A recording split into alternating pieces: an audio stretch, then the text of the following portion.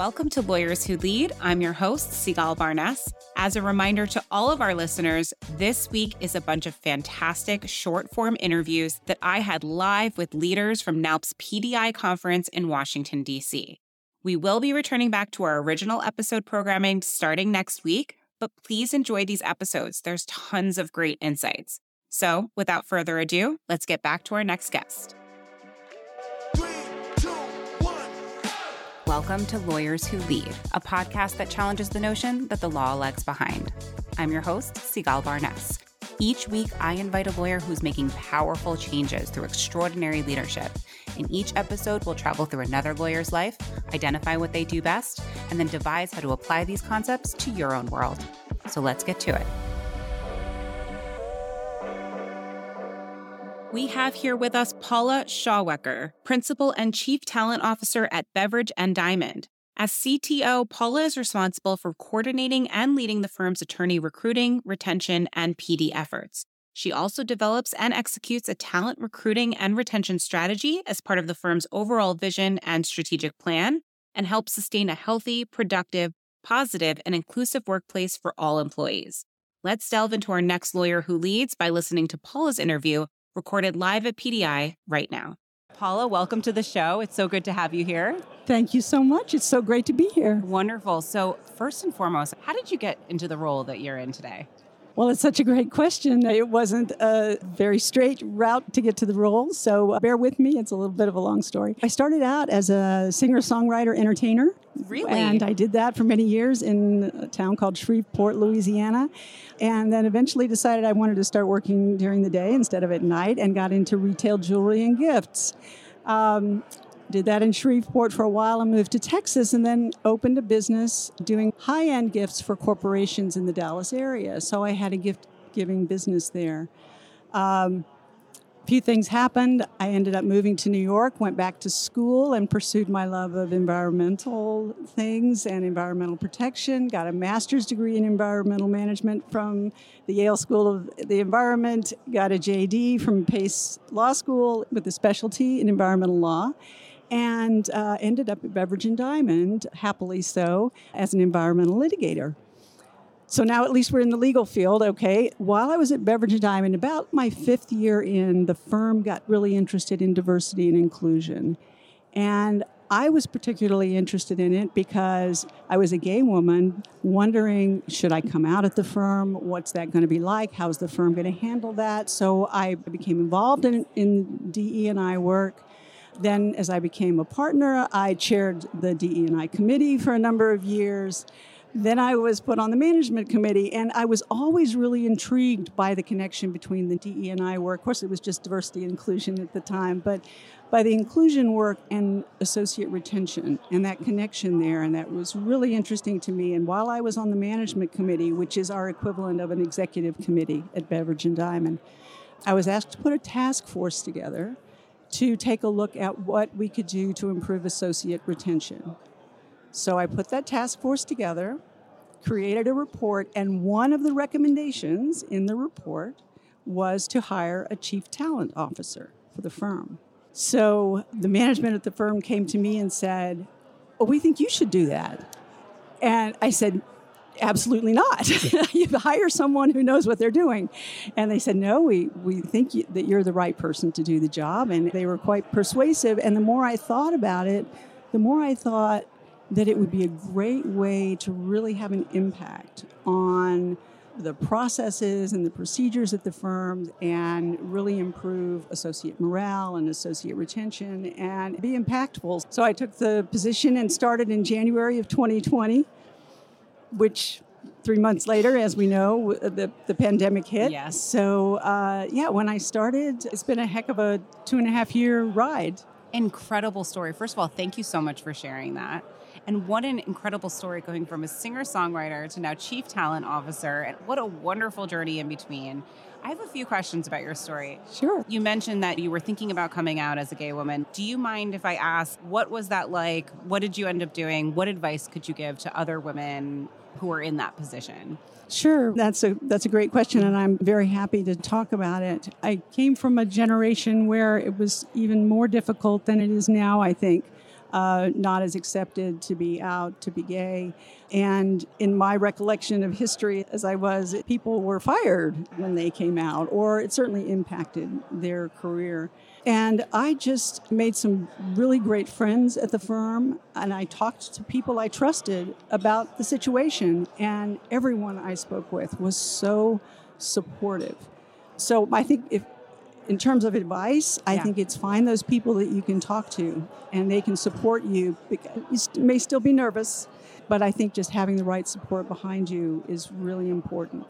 That's excellent advice. Thank you for sharing that. Sure. You mentioned that you started a task force and then your recommendation was to hire a chief talent officer. What brought you to make that recommendation initially? Sure. Beveridge and Diamond is a firm of about 135 lawyers now. And at the time that we did the task force, I would say around 120. So we're a firm that started very small, has grown quite a bit, and has really kind of outgrown the infrastructure that we have for some things. And what prompted the discussion was that one of the themes that came out of the task force was lack of processes that people could point to say, this is the way we do things, or this is how we handle that. And as most law firms, small law firms, it's usually the partners who do most of the work around professional development. And it takes time. You don't have a dedicated person. So I thought, and members of the task force thought, that by having a person dedicated in that position, we could really impact associate retention and morale. Yeah, I mean, they say, right, that if a lot of people are accountable, then no one's accountable, right? And so to really have that person that's accountable for doing it, that's when things really get done. What do you think it was about you that they said, no, we really want you to be the person? Well, I wasn't really sure at the time. I questioned that quite a bit. But looking back, I think that they thought a partner at the firm already had the respect of the other partners, would be someone that the partners might be more likely to listen to than someone that they might bring in from outside the firm who didn't know the firm, didn't know the way it operated. As I said, I'd been a partner for around 10 years at the time. I had been on the firm's management committee, so I understood the firm. And I think that they thought that people thought enough of me that if anyone could make this a success, that I might be the person who could do it. That's fantastic. So I got to ask you a question that you probably have been asked a million times, but you're still practicing, right? Correct. So you're practicing and you're the chief talent officer. That seems like a lot. How do you do that? Well, for the first 2 years, I was practicing more. Mm-hmm. And just in this past year, we've restructured it so that I practice, I would say, closer to a quarter of the time. It's a quarter out of 5 quarters, if you know what I mean. But the firm's been very understanding about that. I manage things the best that I can. The cases that I work on are fairly mature, so I can handle my time the way it works best to do both jobs. That's wonderful. I admire it so much. So why do you come to NALP PDI? NALP was the first organization I joined when I became Chief Talent Officer. It has been such an important part of my experience, and whatever success has come my way, NALP has played a huge role. The first PDI that I came to, I was blown away by the people who are here, the quality of the speakers, the topics that they talk about. Yes, there are things I want to know about, and then things I didn't know I wanted to know about. Yes. It's just fantastic. It's an excellent organization. I think that's really a really good point. When you can go to a conference and not only learn the things you want to know about, but then are surprised by the things that you didn't even realize you needed to know about, that's when you know that it's been done correctly. Absolutely. So what is your biggest takeaway from this conference so far? Oh, so far. Well, one thing that I thought was just fantastic, I attended a session this morning about upward reviews. And that strikes terror in the hearts of a lot of law firms and a lot of law firm partners. And the way that it was presented was to frame it not as a way to criticize partners, but as a way to develop partners. And I hadn't thought of it that way, and I don't think anyone at my firm has thought of it that way, but it was just a different take on it. And I think that turning it into that positive type of experience and looking at it as part of professional development for partners is just a great way to look at it. So that was a big aha moment for me and a huge takeaway. It's very easy for us to talk about constructive feedback. It's very difficult for us to take it ourselves. And I think really creating a culture in which you are open to upward reviews really sets the example that constructive criticism creates a culture where everyone is invested in that. It's a huge takeaway for me as well. Absolutely. So one last question for you. You've worked in law for a very long time. What does leadership in law mean to you? Well, that is such a great question because I think it depends a little bit on how you look at it.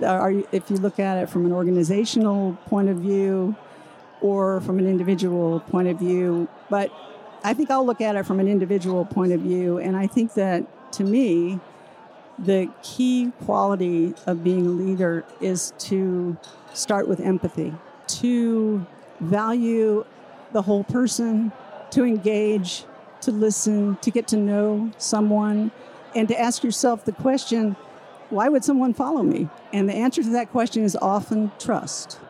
And I think by leading with empathy, by getting to know people, by valuing people as a person standing in their shoes and understanding what life is really like for them, people are more likely to trust you.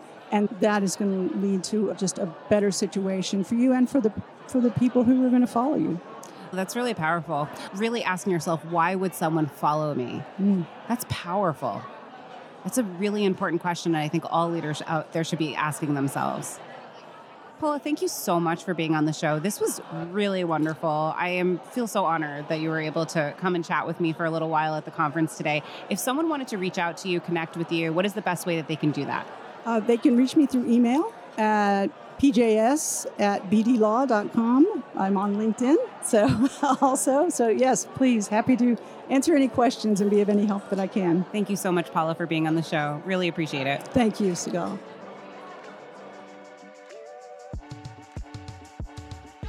Thank you, leaders and future leaders, for listening today. We have a new guest every week, so don't forget to join us next week. If you enjoyed this episode, subscribe or follow us anywhere you listen to your favorite podcasts. You can also follow @LawyersWhoLead on social. Let's celebrate and continue to build a community of leaders in law together. Lawyers Who Lead is made possible by Lawline, the leading online platform for lawyers who want engaging, relevant CLE and professional growth content. For over 20 years, Lawline has helped hundreds of thousands of attorneys level up by providing award-winning courses in hard-to-find areas and high-demand fields. They have so many courses to choose from that are actually really interesting to listen to and watch.